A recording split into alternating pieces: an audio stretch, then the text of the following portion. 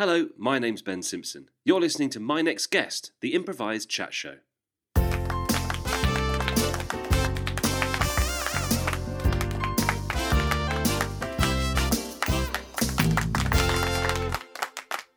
Hello and welcome to the show. I'm very excited and a little bit apprehensive to introduce my next guest, Michelin star chef Chrissy Bristles. Hi there. Hi Chrissy, welcome to the show. Thank you so much for having me. It's such a pleasure to have you on. You're such a huge star, and obviously your food absolutely speaks for itself. We're going to talk about your new and very unusual restaurant that you're opening soon in a little bit. Yeah. But first of all, I just wanted to get a sense of your background. Where did you get into food? Oh gosh, what a huge question. Well, obviously, like a lot of my peers, I got into food when I was a child, cooking around my mother and father in the kitchen. Wasn't until a little bit later I was at culinary college, and I thought, actually, Chrissy, you can take this seriously now. You can really put your foot down, and this can go the whole way. And your mother was always a huge supporter of your cooking. You said that you used to cook together. You grew up in the Oxford countryside. That's right. What sort of things were you eating as a child? Oh God, I mean, what does anyone eat as a child? Whatever you want. Baked beans on cheese, on toast, on a plate. We used to have a small allotment near where my father used to work as an academic, and we'd go there and we'd pick and forage and just get whatever we could really, and we'd just throw it all together in a great big basin and just cook it up, and whatever it came out, that would be tea. Amazing. And I look at the pictures of your family home, beautiful, large, sort of stately home, and I assume sort of game birds and venison and veal and all this sort of stuff. Was that part of your diet? Was that part of your cooking experience as a child? Well, Daddy was vegan. Wow. Mother grew up quite differently. Her father also was probably, I mean, you already mentioned it, where the money came from.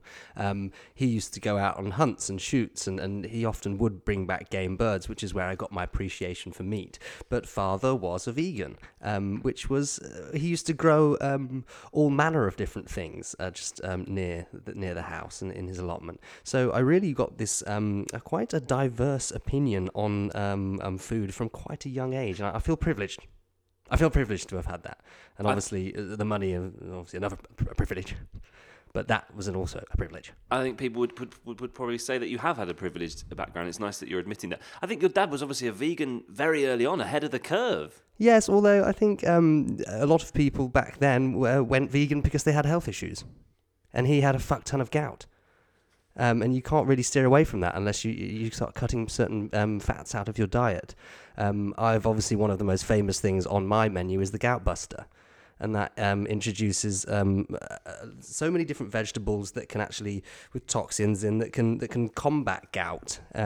Which means if you really wanted to, you could have a steak and ale pie and then have a Gout Buster right next to it, and they would just cancel each other out. Fantastic. And that's one of the things you are renowned for, is the names that you give to your dishes. Does this come from you? Do you have a team of name writers? Not just me. Actually, my daughter Claire, she's got a real knack for coming up with things, and she'll often just potter around the kitchen whilst I'm coming up with recipes, and she'll sit there with a battered old acoustic guitar and just play away, and I'll just pick something out of what she sings and what she says, and then we'll just throw it together onto a plate, and we'll pop it on the menu the next night, see how it performs. Amazing. One of my favourites is actually liquid soup. One of your most it's the wettest soup I've tried. It's almost translucent. It's almost too wet, which the Guardian critic said. A liquid so wet that it's almost defies. It's almost a gas. It's almost basically a gas, and we do pump that into the bowls at quite a rate. Yes, I mean, talk to me about that process. We use 4 blenders sellotaped together into one big bowl. Sellotaped? Yes, because other tape does give off toxins and sellotape doesn't. So we tape all these blenders together and put it in there, and we really get it quite wet. Sorry, you did say blenders, didn't you? Yes. Good. Now, Chrissy, I'm obviously going to talk about this. This is something that I kind of put you on the map. I mean, you were in culinary eyes, people knew you, but this really put you on the map when you catered a very special wedding. Now, whose wedding was it?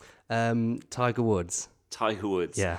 It was huge for us. How did that feel? I mean, how did the call come through? How did that work? Because obviously, was this when he was renewing his vows after the Yes, some saw it as a plaster on his marriage. We saw it more of a celebration of two people who were in love but have been through some tricky situations. And like with anything, I mean, you try to emulsify a sauce and it splits. Sometimes it doesn't work. Sometimes you have to throw it in the bin. Sometimes add a little bit more water, maybe an egg yolk, see if you can bind it back together. And that's what we like to think we did with Tiger fantastic and his wife. analogy. So how did the call come through? Talk me through that. I got a direct message on my pager. I was in the kitchen and I was just cooking up a souffle for a shake. And it came through and I thought, well, to the Batcave. So I grabbed Claire, my daughter, and we went straight to the briefing room. We've got a little room just off of the kitchen where we can talk biz, is what we call it. We call it biz. Because it's like business, but it's shorter. Yeah, get it. And then so we just thought, right, let's go at it hammer and tongs. So we just fired out some initial recipe ideas, and Tiger lapped it up. Yeah. And so we did things that were authentic to his background and his cuisine. So American burgers and noodles. And did he come in with a preconception? Did he throw some ideas at you? Or was he sort of like, do you know what? You've got carte blanche to do whatever you like. He was like a blind child in a candy shop, in that he had no idea what he was looking Just for. grabbing at everything. Grabbing at everything he could get his hands on, sniffing away at the shelves of everything in the store, batting away customers. He just wanted to get in there, and he wanted to get everything he could in his gob. And we did a 78-piece sample menu for him the next day, which, well, I mean, we did it. We pulled an all-nighter. I'm not afraid to say that. We pulled an all-nighter. Might be illegal in some businesses to work that many hours, but we did it. And we pulled it together, and we thought, yeah, we've done this. We've done it. We've absolutely smashed it. He loved it, and the guest reviews were huge. I mean, it really did skyrocket you to the next level, didn't it? We think it might be the reason that he went on to win the PGA Tour. Wow. Has he said that? No. But, they say that an army rides on its stomach or whatever. And golf's an army, isn't it? In a way. Yeah. You mentioned your daughter there a couple of times. She's almost your left-hand lady. She is, yeah. Family, it seems to be important to you. You've been married 3 times. Well, blood runs thicker than water, and certainly thicker than your soup. Liquid soup. Yeah, absolutely. You've been married 3 times. Yeah. How you've managed to pop out 6 children in amongst your very busy schedule is amazing. But you have had some rocky relationships with your children. Obviously, you're very close to your daughter. Yeah. Talk to me about your relationship with the other children. Well, my other 5 kids are with their fathers. It's 5 separate fathers? No. You've been married 2 other times, and it's... Yes, it's between them. Yep. And we do get on. We do see eye to eye. I'm lucky enough to have 14 restaurants internationally, so I get to go between those restaurants, and because obviously the fathers are all in different places around the world, I get to see them in different places, and we really like that, and that suits them. A lot of it comes down to climate in the UK. Right. Dampness exaggerates arthritis in knees, and I've always said that. And they all suffer from arthritis. Their dads suffer from arthritis, and so they want to be near their dads to look after their dad's knees, right, and needs. Amazing. And so, I mean, obviously, I've got the knee fixer, which is a lamb chop on the menu. Yep. And I'll send that out to Giorgio and Mark, my exes. Of course I will. I mean, God, if they're listening to this now, Giorgio, Mark, there's knee fixers are on the house for you. Yeah. God, 2 of them a day and you'll be fine. Your knees will not hurt from the damp. But it's often better to be in a warmer climate for that sort of thing. So it's understandable that they want to be over there, and the kids want to be with their dads, and I appreciate that because they're all boys. Right. But my girl, I've got with me. Absolutely. And I mean, I'm not old fashioned, and I love that.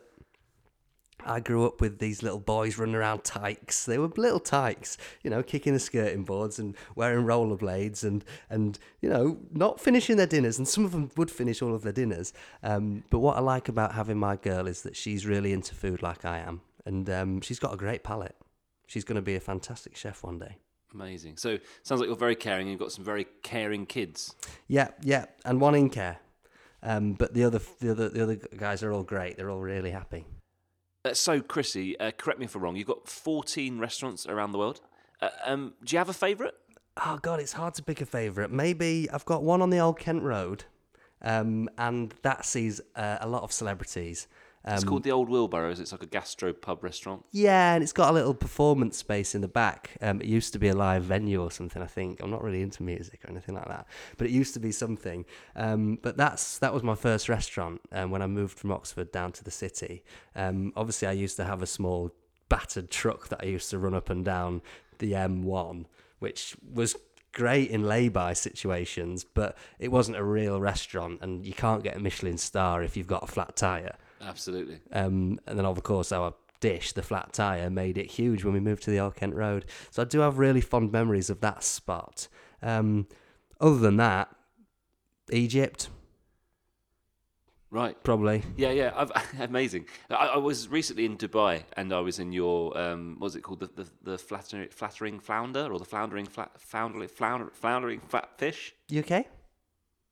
Just trying to recall the name of your restaurant. Yeah, the floundering flatfish. That's it. And I had a lovely time. What did you have, if I may ask? I had. Did you do the sampler menu? I don't think it was on at the time. Right. But Not a Thursday. We did, because we wanted to go for that, but it wasn't then. Right. But I had. What did I have for starter? I had croaking croquettes, which were the frog croquettes. Yeah, based on French cuisine, their love for frog's legs. We get 4 blenders, strap them together. With sellotape. Yeah, just throw a lot of frog's legs into a bowl, and then they basically just get pushed into some croquettes. We just do them in the oven. It tasted really, really good. Yeah. With a light aioli. Yeah. It was yes, it was. It had this sort of you use flowers to dress the plate. Yeah. Obviously not you. Your chef. Yeah. Chefs. I assume. But I do get all my chefs to send me pictures of every dish before it goes out. Wow. That's why my phone's been going mad. Yeah, your inbox must be mental. Yeah, so every time a dish goes on the pass, I'll just get a little picture and I'll just say, yeah, or dust it more. Wow. And that just gives me it gives me power in my business, I feel like. In control. I'm the CEO. Yeah. You've got to be across all of this stuff. Absolutely. Because if you're not, someone could be taking a dump in your ice cream bowls. I don't mean that literally, but it's a chef's saying. But if someone did that, that would close you down. It's a chef saying, it's like, don't shit where you eat. Don't dump in your own ice cream bowls. Because you wouldn't, would you? No. Would you? I wouldn't. No. I like my ice cream cold. Yeah, and feces is often warm hot. Body temperature. Yeah, what's that? 32.5 degrees? Something like that. That's We'll too hot for ice cream. Absolutely. And I think I'm trying to think of the main course. What I had for the main course, I think it was. Was it Batman's flat legs? That's what my wife had. I mean, that's one of our top sellers out in Dubai. I did try that. It was really, really good. Maybe you might have had the helicopter string worms. That's what I had. Yeah. Which comes in the most amazing. Yeah, it drops from the roof. Yeah. Incredible. It's theatrical, but people like that. How it got on the plate without any getting on the table is quite incredible. Yeah, so we strapped the spaghetti noodles to the fins of a helicopter, and it just slowly spirals and lowers down, and then the sauce is just poured from another helicopter, which is like got a bag, which is as if it's trying to put out fire on a really big forest, but it's just putting sauce on the plate. Sort of a blended sauce. Yeah, I mean, it's just one of your basic. It's quite lumpy though, so we get 2 blenders, strap them together with some sellotape. Oh, are you a chef? No. Oh, right. I just assumed, sorry. Yes, no, yeah, just strap them together with some sellotape and then blend that up, and then that just goes into the little helicopter's pouch, like it's honey stomach if it was a bee. Amazing. And then for pudding, we both shared a bowl of warm chocolate ice cream. Oh. Yeah, it's one of our best sellers. It's a great dish to share. Great, to get messy with, get it all around your teeth, get it all in your beard. Yeah, it was lovely. That's the point of family cuisine, and that's what we say in all of our 14 restaurants. It's food to eat with your family. Get stuck in. Use your hands if you want to. You won't find any white napkins at our restaurant. I'll tell you that much. No, we didn't. Now I know I haven't got you for much longer. Sorry, just answering a couple of. Is that some pictures coming through the pass? Yeah. Have they passed? They need more dusting? I've sent 2 back, but on the whole, it's been pretty good. Fantastic. Yeah, I wanted to talk to you, obviously, about your new restaurant, and it's even more unusual than the rest of them. Tell us a little bit about it. Where is it? The Battersea Ghost Train.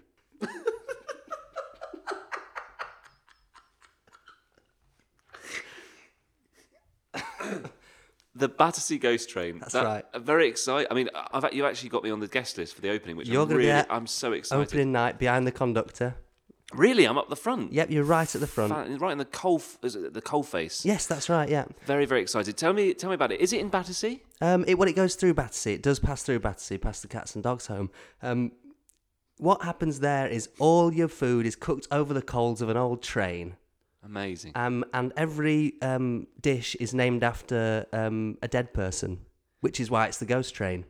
Amazing. Can you? I know you're very secretive, but can you give us a couple of dishes that are going to be put in there, or can you sort of lean towards what might be on the menu? I mean, oh God, don't know if I should. Is it essentially? It's going to be barbecued food, essentially. Well, it's cooked over coals. Sorry, I'm looking at my PR team, and they're forcing very me happy. to hush. But do you know what? I've got two I can give you. Okay. So there's the Churchill wafer bread, and that is absolutely to dine for. Yeah. So that's flat bread cooked over the coals with a cigar-y sort of smoke thrown in there, and it's the most amazing aromas. And then there's the Gandhi sandwich, which is. Can you go into that? Yeah, it's a bean and lentil sandwich, but it's not. The beans and lentils aren't whole. They're kind of they're not pureed, but there's a slight. Do you blend them? Yes. So we get a single blender. Depends on the size of the bean. Sometimes it does take two. They just sellotape them together, yeah. And then they just get pulsed down, and then they're in the sandwich, and they're cooked over the hoot of the train. Hoot? the chimney? Yeah, the train's hooter. Hoot, hoot. That bit. Oh, I see. Yeah, where the steam's released. Yes, and then so that just gives them that final little steam. Then they're passed down the outside of the train, like you're in an old Indian train, and everyone's hanging on the side of the train, and it's passed down by all the passengers, and then your food comes to you, and it's meant to be like a peaceful thing where it brings everyone together. That sounds amazing. I'm so excited to go to the Battersea Ghost Train opening. We can't wait to have you there. Please check out the My Next Guest Instagram page, where I'll be sending pictures and writing what I think of the food, which obviously will be very, very good. Thanks. Chrissy Bristles, it's been such a pleasure to have you on board, I was going to say, but on the show today, absolutely. Thank you so much. Best of luck with all your 14 restaurants and your new one, and I hope to speak to you soon. Thanks for having me on, Ben. Really appreciate it. Thanks guys. Chrissy. Bye-bye. Bye. If you enjoyed this podcast, please subscribe. Follow us on Instagram at My Next Guest Podcast, or email us at mynextguestpodcast@gmail.com. I've been Ben Simpson. Our guest tonight was played by Adam Royko Vega. Brought to you by Glass Conkers. Oh, my conker.